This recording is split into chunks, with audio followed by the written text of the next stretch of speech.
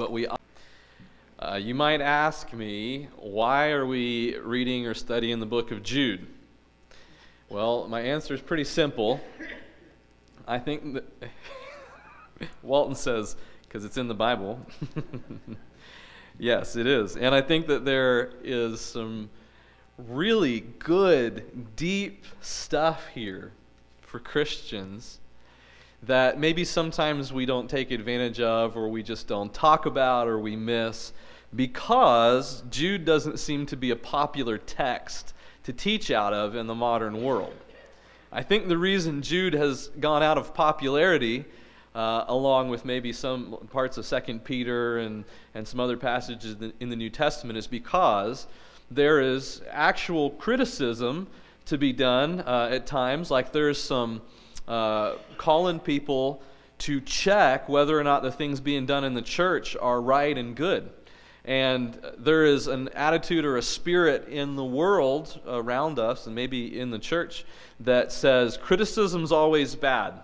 You know, we shouldn't be critical. We shouldn't have criticism. We don't want to be negative in church. And so I would like to, this week and then in 2 weeks from now, when we will do the second part of looking at this book, I would like to look at the book of Jude and try to unwrap or maybe take off this veil that says that it has to be a critical and negative book. I don't think that it has to be critical and negative, although it has important criticism for the church. There's some really important things in here. So in just a moment, we're going to start reading the first and only chapter of Jude. But before we do, I wanted to remind and encourage everybody. I assume most of you have heard about this by now. But today, our congregation started off on a reading plan together, a journey that will last for the next 6 months to read the New Testament. Now, a lot of times when we hear someone launches a reading plan for the new year, read the Bible in a year, or whatever, that can sound great at first, and it becomes a little daunting to do whatever, 9 or 10 chapters a day or whatever it is. And so this has got to be the easiest reading plan in the history of the New Testament, or of the Bible, because this is like 1 or at most 2 chapters a day. And what we're going to try to do with this as a congregation is really ask as we read, what is God asking me to obey in this? What is He calling me to through this reading? We can read for factual learning. I hope in studying the book of Jude we're going to learn some facts or discuss some facts that will be useful. But we can also read simply with the spirit of obedience, of wanting to know what is God calling me to obey in these chapters. And so the ministry team is doing a few things to try to make this an enjoyable process for the church over the next few months. And the first is that we're trying something that I don't think we've ever tried here before. We're launching a ministry blog. And so some of you go, okay, well, how's that help me? Well, we're going to try to have some encouraging blogs, maybe with some insight, each week or a couple times a week, that are on pace with the reading schedule. Different ministers hopefully will take turns. I may end up doing more of them than the rest. I don't know. That might depend on desire, who feels like they want to do some blogging. But we've set the blog up already. It's already up, and the first post is on there, but really the first post just says, here's the reading plan, and it starts on Sunday, January 8th.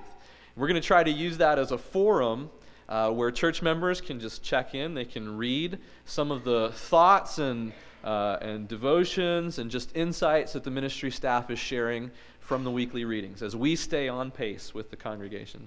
And then that'll also be a forum where we can comment, or people can share prayer requests and things like that. But this little blog, you can find the link to it on the front of our usual webpage, bencoc.org, and you just scroll down and there's a hyperlink there that very clearly says the blog, and so you can find it right there. The second thing that we've included on here that I hope will be some encouragement and some help to the church, and maybe, a lot of times our Sunday night crowd is pretty proficient at Bible study, and you guys have a lot of the tools that you need, but maybe this will be something that you share this with another friend or with a grandchild or a child who is looking for some type of study resource or help. But on the very back of this brochure, this almost sounds like an advertisement, but I promise you we're not making any money from these people or anything. I believe that this Faith Life account that we wrote about on the back here can be a really useful study tool. So Faith Life is a company that makes the Logos Bible software program, which is a program you can use to search the Bible. It has very powerful research tools, but they have a simple app called Faith Life Study Bible, and it's the one that's right in the middle of the icons. It's the one that's green and white. And what that app does is it allows you to always have the Bible text open on half of the screen of your phone or iPad, and the other half of the screen are study notes. So it's essentially an electronic study Bible. You know, if you're familiar with using a study Bible, it's got notes on the bottom. That's really easy to use because it always stays in the right place. It always keeps your notes, and they stay synced as you scroll through the Bible text or type in a Bible text. It'll jump to that location in the notes. And they give away with the app the Faith Life Study Bible material, which is one of the world's largest. It's one of the most articles and most hyperlinks and extra information as a study Bible that's available anywhere. You know, they can't put all this stuff in print. Your Bible would be volumes. And so they have this immense amount of study Bible information that's inside the app. I use Logos Bible software in my sermon prep. Anybody can use Faith Life Study Bible app for daily reading and stuff like that. And then the third thing is our church has gone out on a limb this year and spent some money to provide Logos Mobile Education. And Logos Mobile Education is a series of videos that are essentially college-level courses, pre-recorded and all ready to go, and you can stream them, and it's provided for members of our congregation or individuals that you share it with, for free. Now, the way that you can find these, the way to get into these videos, is you have to make a Faith Life account and then join the church's page. It almost looks like a Facebook page, except for it's a Faith Life page, and we have a group on there. And the instructions for this are on this little article. But once you join the church's page, you can log into faithlifetv.com and you can watch these college-level courses about everything from Old Testament books to New Testament books, archaeology, apologetics, all kinds of different topics. And so it's really, really good stuff. Like any study resource, use your brain and use your Bible, right? Not all of it is going to be the one right perspective. There's lots of different perspectives in study material. But these are just some great resources, and I take time on Sunday night to mention them and to encourage you to know about it, because either you may benefit from it or you may know somebody who really could benefit from it. Okay. If you have any questions about them, ask me at any time. I'd be happy to help you figure out how to use those. Now, before we jump into Jude, let's have a word of prayer, and then we'll begin reading from the text. Lord God, our Father, we thank you for this assembly that's here together tonight. Thank you for the people here that are called out by you, that are called out to become the church. We came from a variety of backgrounds. Many of us came from other areas of the country or other areas of the world. We have different interests in so many ways, and yet you have given us this commonness in Christ. You have given us a love for you based on your own work, your saving work through Jesus to save our souls and to build us into a church. And God, we thank you and praise you for that. No one else could have come up for the plan of what church would look like except for you. And God, we are well aware, not as well as you, but we're well aware that often we break down the system that you've built. We break the church. We introduce our own opinions. We introduce sin. We have factions. We have quarreling, all these types of things. And we thank you that right now that doesn't characterize the church life in Bentonville. We thank you that right now this church life here at this place is characterized by hope and by faithfulness and by trust, by shepherds that we love and admire, by a ministry team that works hard and works well together as a team, by deacons and ministry team leaders and Bible class teachers and volunteers who give time and diligently serve through love. God, but we know that even in such a good church, we still bring some brokenness. And we pray as we read the text tonight that you would help us to gain rich and deep insight into some of the things that we can do inside of our hearts and inside of our church community to help keep the church what you want it to be. We pray that you would do these things through the power of your Spirit in this community, that you would give us the ability, which is really your ability, and give us the wisdom, which is really your wisdom, and the knowledge, which is yours, to help this church to be, well into the future, a joyful, loving body of Christ in Bentonville, witnessing as a light here in this community. God, we lay all these things before your throne. You started it all, you'll finish it all, and you've already finished our salvation in Jesus. For that we thank you. It's in his name that we pray, and together we all say, amen. Okay, the book of Jude. Now here's the first thing that I see when I open up the book of Jude in my electronic Bible. And this may or may not be in your Bible.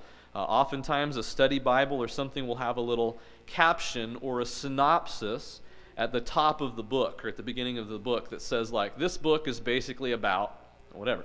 And so in my electronic study Bible, this is the one-sentence summary of the book of Jude that comes, this is just somebody's idea here that comes kind of right at the top of the book. It says, in this book, Jude gave a brief but fiery expose of heretics. Okay, so this is the summary of Jude, and this is why it gets a bad rap. In this book, Jude gave a brief but fiery expose of heretics. And so you read that, and the things that cross my mind, at least, are the good old-fashioned hellfire and brimstone sermons of a bygone era, whenever there'd be a lot of pulpit pounding and a lot of calling to Jesus and a lot of fire and naming what is heresy and what isn't heresy. So a few years ago, I got interested in this book and started studying it in preparation to teach a class for the young adults. And we did about 6 weeks in the book of Jude. Well, one of the things that was fascinating to me was that as I actually read Jude and studied Jude, I'm not convinced that it's quite as fiery or quite as heretical as people have given it the rap to be. Now, there's certainly some problems here, but we're going to read it together, and we'll see how much of it we get through tonight. We're going to get through part of it, and we'll do part of it in 2 weeks. But start with me in verse 1, and I want you to be thinking, using your minds. God gave you minds on purpose to use as we read. I want you to be using your minds, thinking about and identifying what are the issues, what's the problem that Jude is addressing. And by the way, this is a bonus fact. This book isn't actually called Jude. I mean, it is in your English Bibles here, but it's not actually called Jude in the original. It's called Judas. The name was Judas. And the only reason that they named it Jude, the early church started calling it Jude and they dropped the S off the end, was to differentiate. They didn't want it to get a really bad rap, as if maybe Judas the traitor wrote it. And so they started calling it Jude because nobody wanted to name their kids Judas after he betrays Jesus. So this is the book of Judas that we call Jude. Okay, here we go. Verse 1.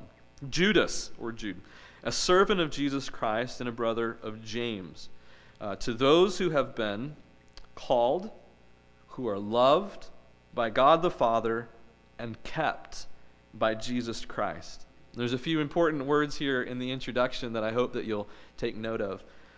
The words called, loved, and kept. These words seem to be saying that Jude, as he looks at the church that he's writing to, looks at a group of people whose salvation is secure. Now, sure, there's some problems in the church, and there's some people that we're about to read about whose salvation is not secure. But to the group at large, to the church that he's trying to encourage, he sees them as being called and loved and kept. And this word kept is going to come up a few other times in the book as we get near the end of this short letter. So if you look down further towards the end, you will see both the church keeping themselves in God's love and Jesus keeping them. We'll get to there as we read down further. The second verse says, mercy, peace, and love be yours in abundance. So again, a blessing from Judas as he writes to the church, to people that he sees as being faithful, people that he sees as being saved. Judas is probably the brother of Jesus. Some of you have heard this before. Maybe most of you have heard this before. How many of you ever heard that Jude, who wrote this, is the half-brother of Jesus? Not all of you, but many. Okay, it's probably true, although we don't know for sure. But he says in verse 1, he is a brother of James and a servant of Jesus Christ. And the early church tradition from very early on was that this was probably Jesus' brother. So this is fascinating that this is a guy who during Jesus' earthly ministry was opposed to him. You remember that his brothers come to him at one time thinking he is out of his mind and try to take him home. And Jesus says, my mother and sister and brothers are those who, what is it, Walton? Who obey me, yeah. And so Jesus has redefined what his family is because his family's rejected his ministry at one point. And yet here later on, it seems like this brother realized who he had grown up with and what he had grown up around, and had converted not only to the point where he was loyal, but he uses this word, a servant or a slave, in verse 1 to say he's fully committed to Jesus. The greeting that he uses in verse 2 is pretty fascinating. And this Judas guy, who's probably the half-brother of Jesus, would have grown up in a very Jewish world. Unlike Paul, who writes to a Greek context much of the time, some of the New Testament letters have a really distinctive Jewish flavor. The letters of Peter seem to have some Jewish flavor. This letter does. James has very Jewish flavor. The letter of James was probably the other half-brother of Jesus, the one that's referenced at the beginning of this letter.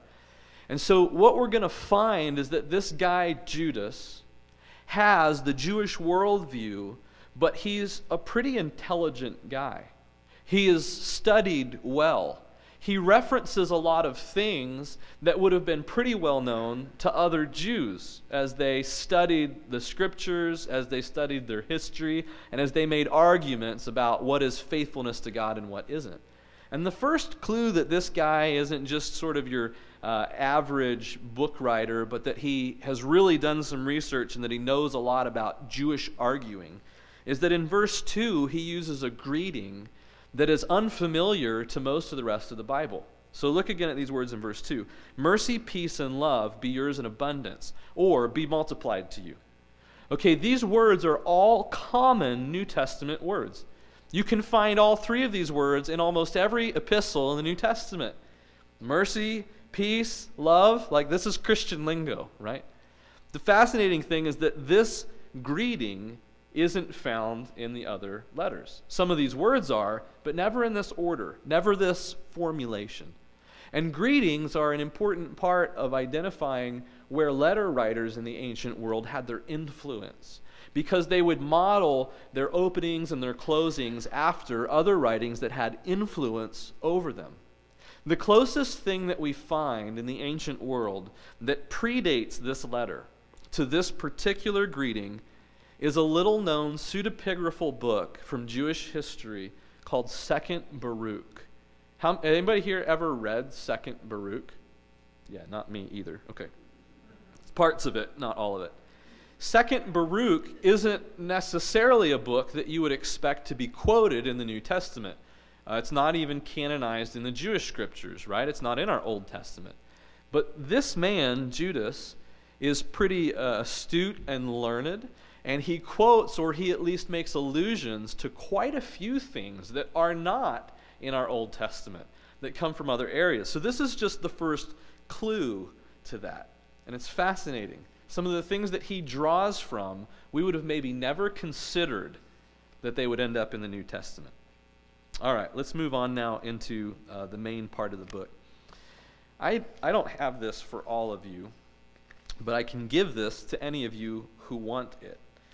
Whenever I've gone through studying the book of Jude, it sometimes helps me to color code things and to try to keep some of the arguments in order. And one of the things that I just love about this book is how simple and repetitive Jude's arguing is. And so we're going to be able to discern or figure out what his point is by looking at the repetition. And so verse 3 is going to be a standalone part. And I want you to look in your Bibles at verse 3. And if you're marking or taking notes, if you like to annotate in your Bible as you go, or if you like to highlight in your digital Bible in color, I just highlighted this in yellow because that's not a color I used for the other sections that are coming. But this first verse, verse 3, has a parallel in verses 20 through 23. And when I say parallel, this is what I mean. These are encouraging words directly to the Christians to whom he's writing. These are some of the words that are for them, although the argument in the rest of the book will help them discern and make decisions about what is faithfulness and what isn't faithfulness in the church. So verse 3 reads this way: Dear friends, or beloved, Although I was very eager to write to you about the salvation we share, I felt compelled to write and urge you to contend for the faith that was once for all entrusted to God's holy people.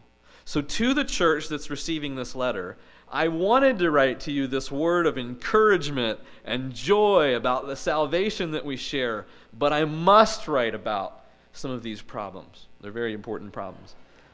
Now, if you read verses 20 through 23, this is the next section that I had also marked with the same color. So in my case, it was yellow. But this is going to be the next point that he addresses near the end of the letter, the church again. This is one of the most compact letters in the New Testament. And it's fascinating that he really has very little to say to the Christians who he's encouraging. Most of what he writes about are the problem people in the middle.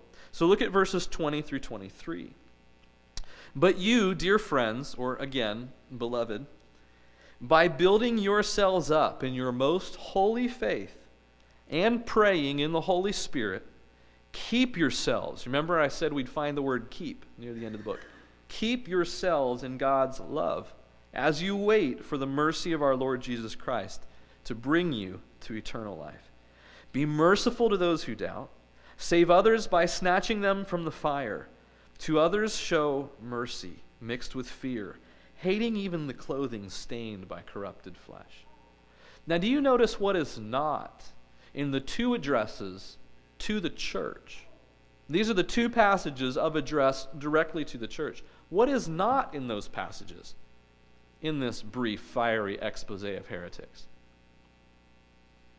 You're allowed to answer. This is kind of a mesh of sermon in class. So. What is not there? What would you expect to find in an expose, fiery expose, a good old-fashioned hellfire and brimstone about heretics? And by the way, what's a heretic? In case that's not clear for anyone, what's a heretic? Someone who teaches a heresy. What's a heresy? Some type of false teaching, right? Some type of false teaching. Interesting that the word false teacher is never actually used in the book of Jude. But it is used in the book of 2 Peter in chapter 2, which is the closest parallel in the New Testament to this book.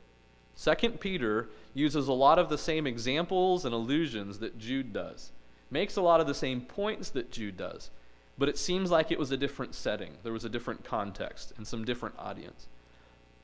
Okay, I'll give you the answer because nobody is answering this question yet. What is not in these two addresses? What is not in these two sections are any instructions for the church about how they're supposed to call out or oust or deal with the heretics. There's really not any hellfire and brimstone for the church to enact in these two passages. Look at it again. Verse 2, I was eager to write about the salvation we share. I felt compelled to write and urge you to contend for the faith. Okay, so contend for the faith really has a pretty positive connotation when you read what comes at the end in 20 through 23. Contend for the faith, in other words, in this way. But you, back in verse 20, dear friends, by building yourselves up in your most holy faith. How do you contend for the faith? By building yourself up in your most holy faith. And praying in the Holy Spirit. How do you contend for the faith? Well, by praying in the Holy Spirit. Keep yourselves in God's love. So how do you contend for the faith? By not being led astray and by keeping yourself in God's love as you wait for the mercy of our Lord Jesus Christ to bring you to eternal life. Look at verse 22. Be merciful to those who doubt. So for the ones who are struggling particularly through doubt, not necessarily through heresy here, but through doubt, be merciful. Save others by snatching them from the fire. So at any point that you can rescue somebody from the punishment that would be waiting for them that could come, snatch them from the fire. Like, do everything you can to save them before it's too late. To others show mercy, mixed with fear, hating even the clothing stained by corrupted flesh. And so all of the words for the church, all the action items here for the church, all of the things that the church are supposed to internalize and do about the problem really sound pretty positive, don't they? Now that doesn't make the problem in the middle any less severe. The problems that we're about to read about in the middle of the book are condemning. I mean, they're really bad problems, and they're things that the church has to be aware of even now. But to make sure that we keep the mindset as we read through these, that the way the church contends for the faith, at least from the perspective of Jude, there are other New Testament voices about these issues, is often or primarily or first to contend through holy faith, praying in the Spirit, keeping in God's love, showing mercy, mercy, mercy. Okay, let's back up now and let's read the middle of this letter. We're going to read verses 4 through 19. And I think that we've got a comfortable amount of time to do this, even though we might not get into all of the smaller points and minutia of this letter. You're going to get a feel tonight for the problem and for the pattern of how Jude deals with this problem. Now, as I was color coding my reading, I used orange and blue for the middle section. And you can do whatever you want if you're taking notes or if you're scribbling in your margins, but I used orange for every verse that, at least it seemed to me, that he was describing the problem people at the current time or at the present time. So he keeps going back and forth in this letter from describing the current issue and then using examples from the past, examples from the Old Testament or other Jewish literature to highlight why this behavior is a problem in the church of God.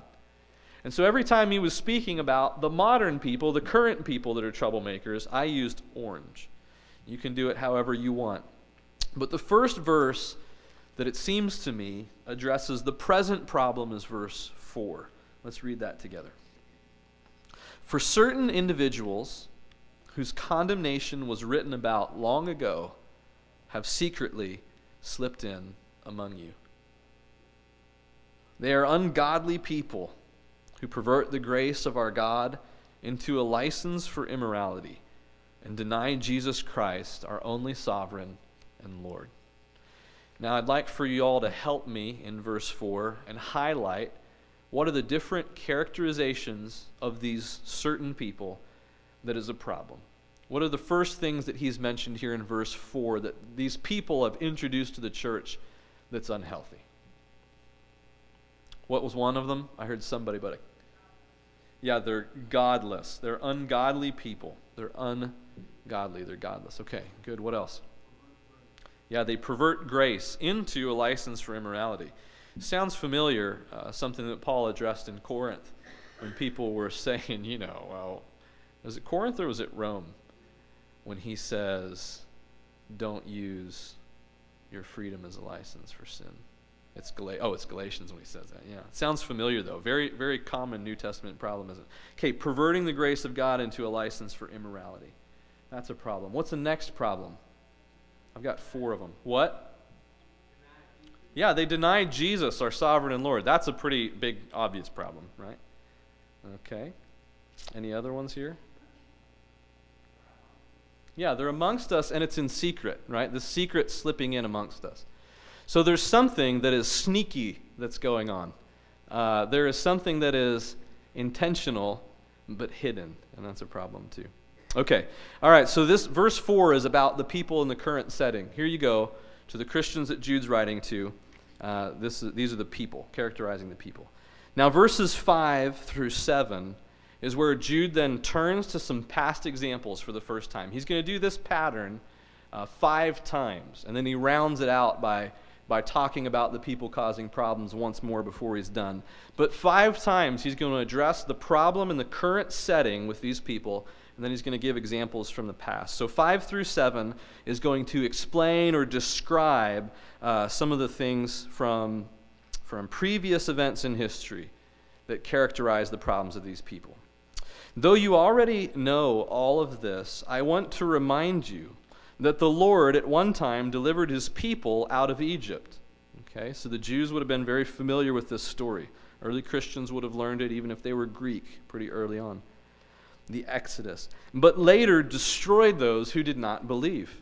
So we've already seen that these people don't believe in Jesus and they're ungodly. And he's warning right now, we know from history, we know from past experience that people who don't believe will end up being destroyed. It isn't okay to just let this continue on in the church or think that even though this has slipped in among you, that this type of action is going to be to turn out well for them. We know from the past what God does to unbelief.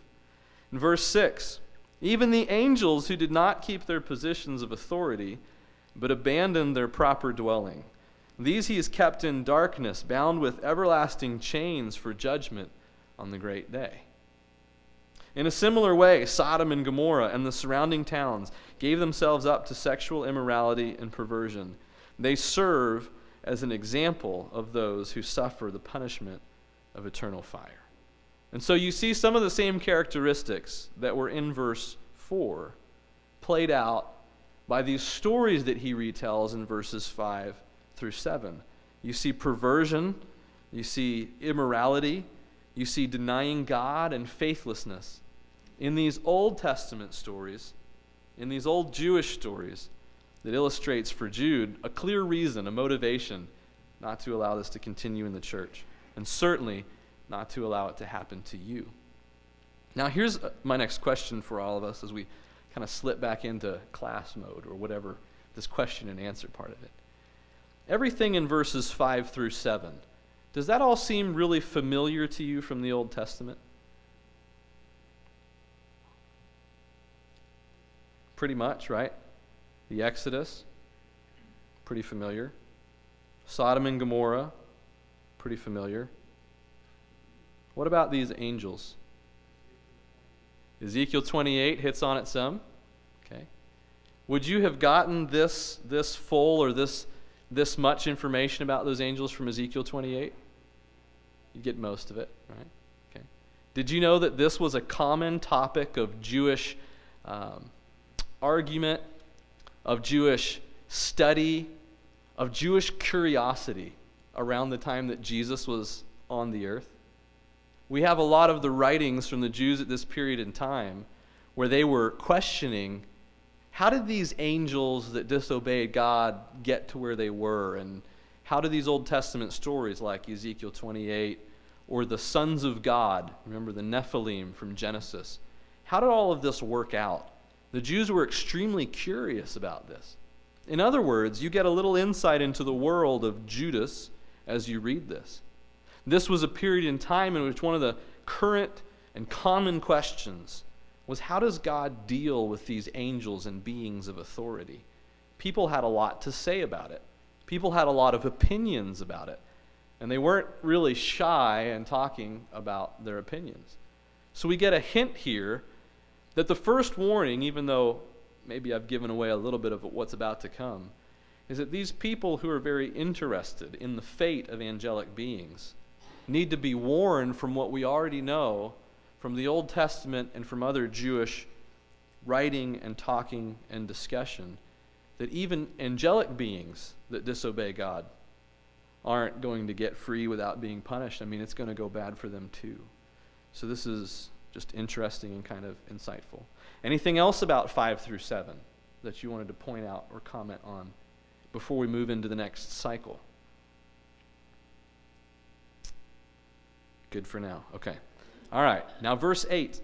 Verse 8 is the next beginning of the cycle. Verse 8 is where Judas, again, speaks about the people that are currently the problem.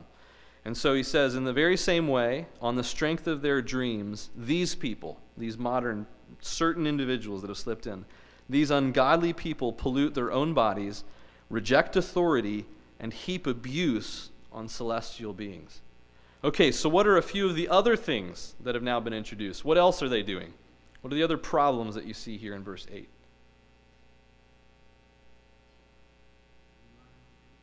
Yeah, first of all, relying on dreams. And we don't know for sure exactly what these dreams were like or what he means, but they've got some type of individual insight that apparently isn't being checked with Scripture or challenged in the community of the church. And on the strength of just their dreams, they're coming up with some of these false teachings or some of these problems.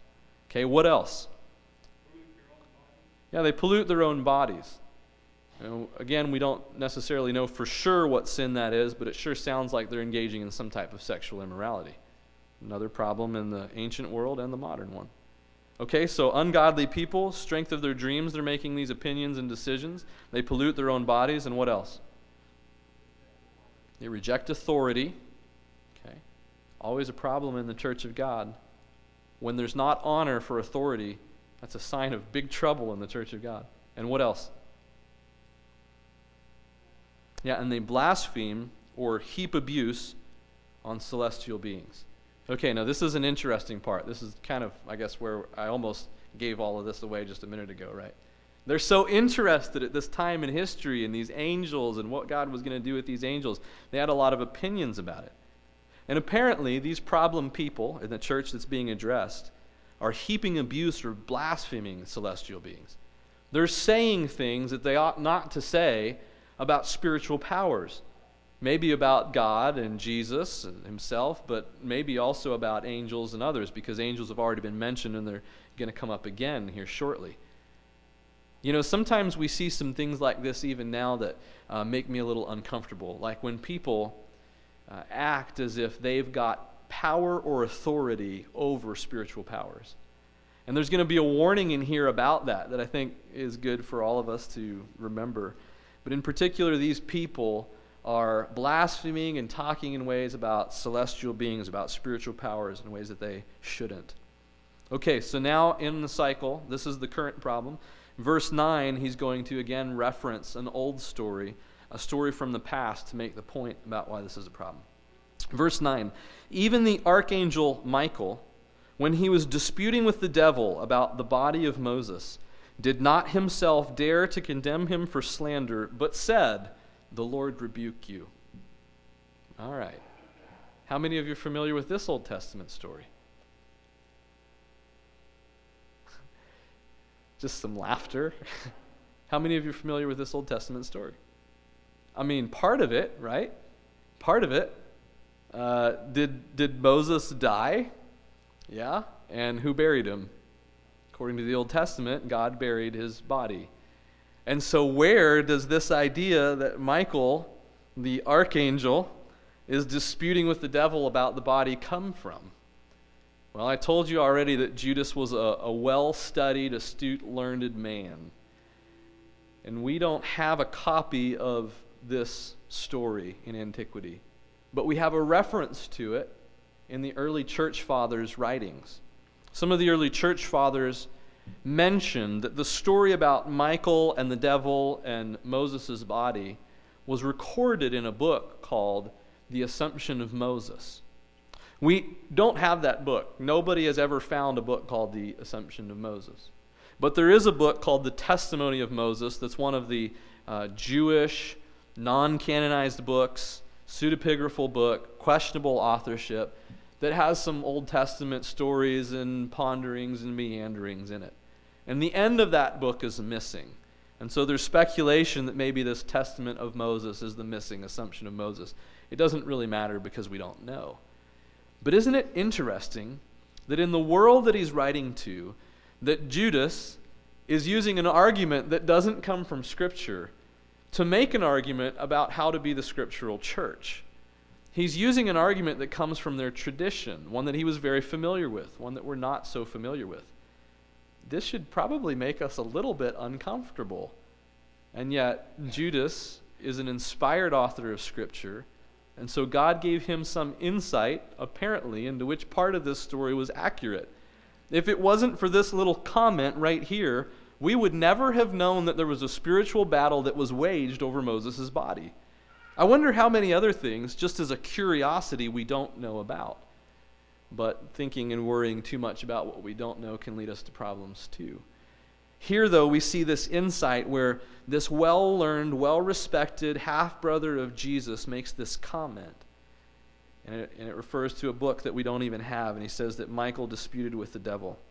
And so here's the result of this story, or here's the point of this little story. He says that Michael, who would have been considered a person or a being of great power and responsibility as an archangel of God, did not himself dare to condemn the devil for slander, but said, "The Lord rebuke you." Now, some versions in the past have had difficulty, well, all of them have some difficulty translating this Greek because it's a little bit hairy. The question in the Greek here is Michael not condemning the devil directly, or is Michael refusing, as it reads here in the NIV, did not himself condemn him for slander. Like what's going on? Is Michael refusing to say to the devil that you're wrong? Or is he refusing to say to the devil that the devil is slandering Moses, slandering the body of Moses? I guess it's some pretty confusing Greek. And so the way that the newer NIV reads here, the way they've decided to translate it is this way. Michael did not himself dare to condemn the devil for slander. So even though it's obvious that the devil is slandering, it's obvious that the devil is speaking wrongly about Moses, and I guess, we don't have the story, but I guess you'd have to assume something like this. The devil's trying to take his body, saying, I deserve to get it because he was a sinner, or something like that. He's slandering Moses. That Michael refuses to even condemn the devil for that activity. He only says, the Lord rebuke you. And yet, in verse 10, these people slander whatever they do not understand. And so you've got this characteristic of these people that have slipped into the church who will speak against things that they don't understand. They'll speak against celestial beings. They'll act as if they have power over them. And the example that we didn't even know happened until now, we wouldn't have even known had happened unless it was for this little book. A good spiritual power, an archangel of God, refuses to even tell Satan that he's condemned or that he stands condemned. He says, I'll leave that up to God. I'm not going to judge things that aren't mine to judge, but I'll let God rebuke the devil. Yet these people slander whatever they do not understand. And the rest of verse 10 reads this way, the very things they do understand by instinct, as irrational animals do, will destroy them. And so he kind of gives them a backhand by saying the things they don't understand, they speak about, but the things they do understand are just animal instincts. They just understand sinful, emotional attitudes. Okay, verse 11 is the next cycle. Verse 11 goes again back to the Old Testament to give an example of why these types of attitudes are wrong. Woe to them, they've taken the way of Cain, an Old Testament story we should all be pretty familiar with, who murdered his brother. They've rushed for profit into Balaam's error, another Old Testament story that we're somewhat familiar with, but maybe not quite as well as Cain. What was it that Balaam did that was so wrong? Does anyone remember? Encouraged marriage to foreign women. What else? Heard something else. No? Okay. Yeah, he was being paid to curse the Israelites. Now, God didn't let him actually curse them, did he? In the way the story reads in the Old Testament, every time he tries to curse them, it comes out as a blessing. And he says, I can only say what God allows me to say. And yet, we get this insight here and elsewhere in the New Testament that Balaam was willing to cause problems for the Israelites for profit. He was willing to accept money to lead them astray. And Walton's right. His idea, because he couldn't prophesy falsely about them, was, well, since I can't prophesy badly about them, just introduce them to foreign women and that'll lead them astray. They've been destroyed in Korah's rebellion. Do you remember what Korah did? Rebelled against authority. Said to Moses and his siblings that they weren't the true leaders. Got eaten up in a big, the ground split open and swallowed them up. Pretty cool story if you like that kind of stuff. Okay, verse 12, back to the modern people, the current problem. Verse 12, as the cycle continues. These people are blemishes at your love feasts. That word really means an underwater reef. So they're like an underwater reef that's going to wreck the ship. They're blemishes or reefs ready to wreck your love feasts. They're eating with you without the slightest qualm. They don't even feel guilt for being among you. Shepherds who feed only themselves. They're clouds without rain. Now he goes through a series of things that are useless. Clouds without rain, useless. Blown along by the wind. Autumn trees without fruit, useless, right? Uprooted, twice dead. Useless and useless. Maybe only good for firewood. They're wild waves of the sea foaming up their shame. And then wandering stars for whom blackest darkness has been reserved forever. This is kind of interesting where he says wandering stars. The term here is the old astrological term from the Greek that is the name for planets. when they began to discover planets in the sky, what they named them was wanderers, because they could see that they weren't always going on the same course, or their course wasn't, like they weren't there every night. They would change courses, and until they figured out how the orbits worked, they called them wanderers. And so the word that he uses here is actually the Greek word planetai, which is where we get our name or our word for planets. But he says they're like wandering stars. They don't stick to home base. Instead of staying where they were put to light up the universe, they wander, they meander, they're aimless. It's a Jewish way of saying they're not fulfilling their purpose, even though now we know how planets have their own purpose in God's creation. Okay, verse 14, as the cycle continues, back to the Old Testament, or is it? Verse 14 reads this way: Enoch, the seventh from Adam, prophesied about them. See, the Lord is coming with thousands upon thousands of his holy ones to judge everyone, and to convict all of them of all the ungodly acts they've committed in their ungodliness, and of all the defiant words ungodly sinners have spoken against him. Okay, is Enoch the seventh from Adam in your Old Testament? Well, there's an Enoch in there. But do you have this quote in your Old Testament? Some of you should be getting the idea by now. This guy Judas pulls from a lot of sources, and not all of them are in our Old Testament, right? Okay, does anybody know where this quote comes from? Yeah, is it in your footnotes? You got it in your study Bible? Is that the Faith Life Study Bible app? No, it's something different? Okay, good. Yeah, it's the book of 1st Enoch. Now, in this case, this is a book that's part of the Apocrypha. This is part of the collection of Jewish books that they really respected and honored pretty well, but aren't part of our Old Testament. And so the book of 1st Enoch has an interesting history.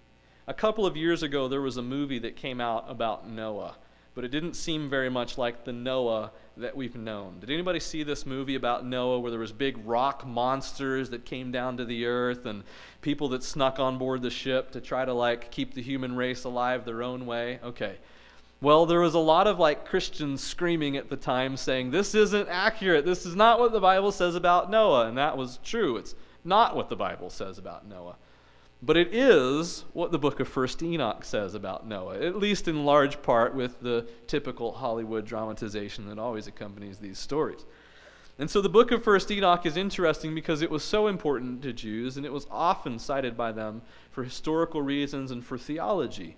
And yet again, it's not in our Bible. And here you've got Judas, who is well-learned and well-studied and has got the Holy Spirit because this book is inspired, and he's quoting from something that we wouldn't have expected. But he's arguing in a very good Jewish fashion, and he's arguing in a way that they understand, in a way that would be striking to them in their life setting. These are stories that still mattered to them. Imagine if in one of the sermons or classes I used an illustration from an American folk tale, something that taught a moralism. Maybe we used in a sermon the tortoise and the hare, right? The tortoise and the hare. And I would refer to them as if they had been real, or I would refer to them because all of you understand the moral impact of the story. Well, we don't really know here whether Judas actually was inspired or believed or knew that Enoch really did prophesy this, or if it works the way a lot of American folk tales would in a Jewish setting, where he says, you remember, Enoch says this, and so we all should learn from it. But the point is here, for the sake of Jude, he's using something that connects with this audience, that makes an emotional impact for them. It's a story that they know. And he says, see, the Lord's coming with thousands of his holy ones to judge everyone and convict them of all the ungodly acts they've committed in their ungodliness. You notice Enoch has mentioned ungodliness as being a problem several times.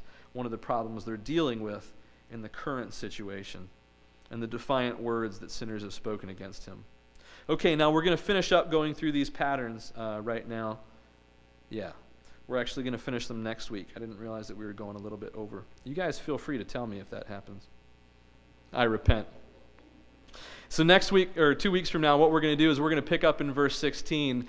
And before we go on to talking about some of how we can use this book in our modern setting, I'll finish discussing the last two cycles of this pattern and the way that Jude goes back and refers to these stories. And then we'll pull some principles out of it. Okay, we're about to have an invitation and a song and a communion opportunity. So I'll turn that over to you right now, Corey.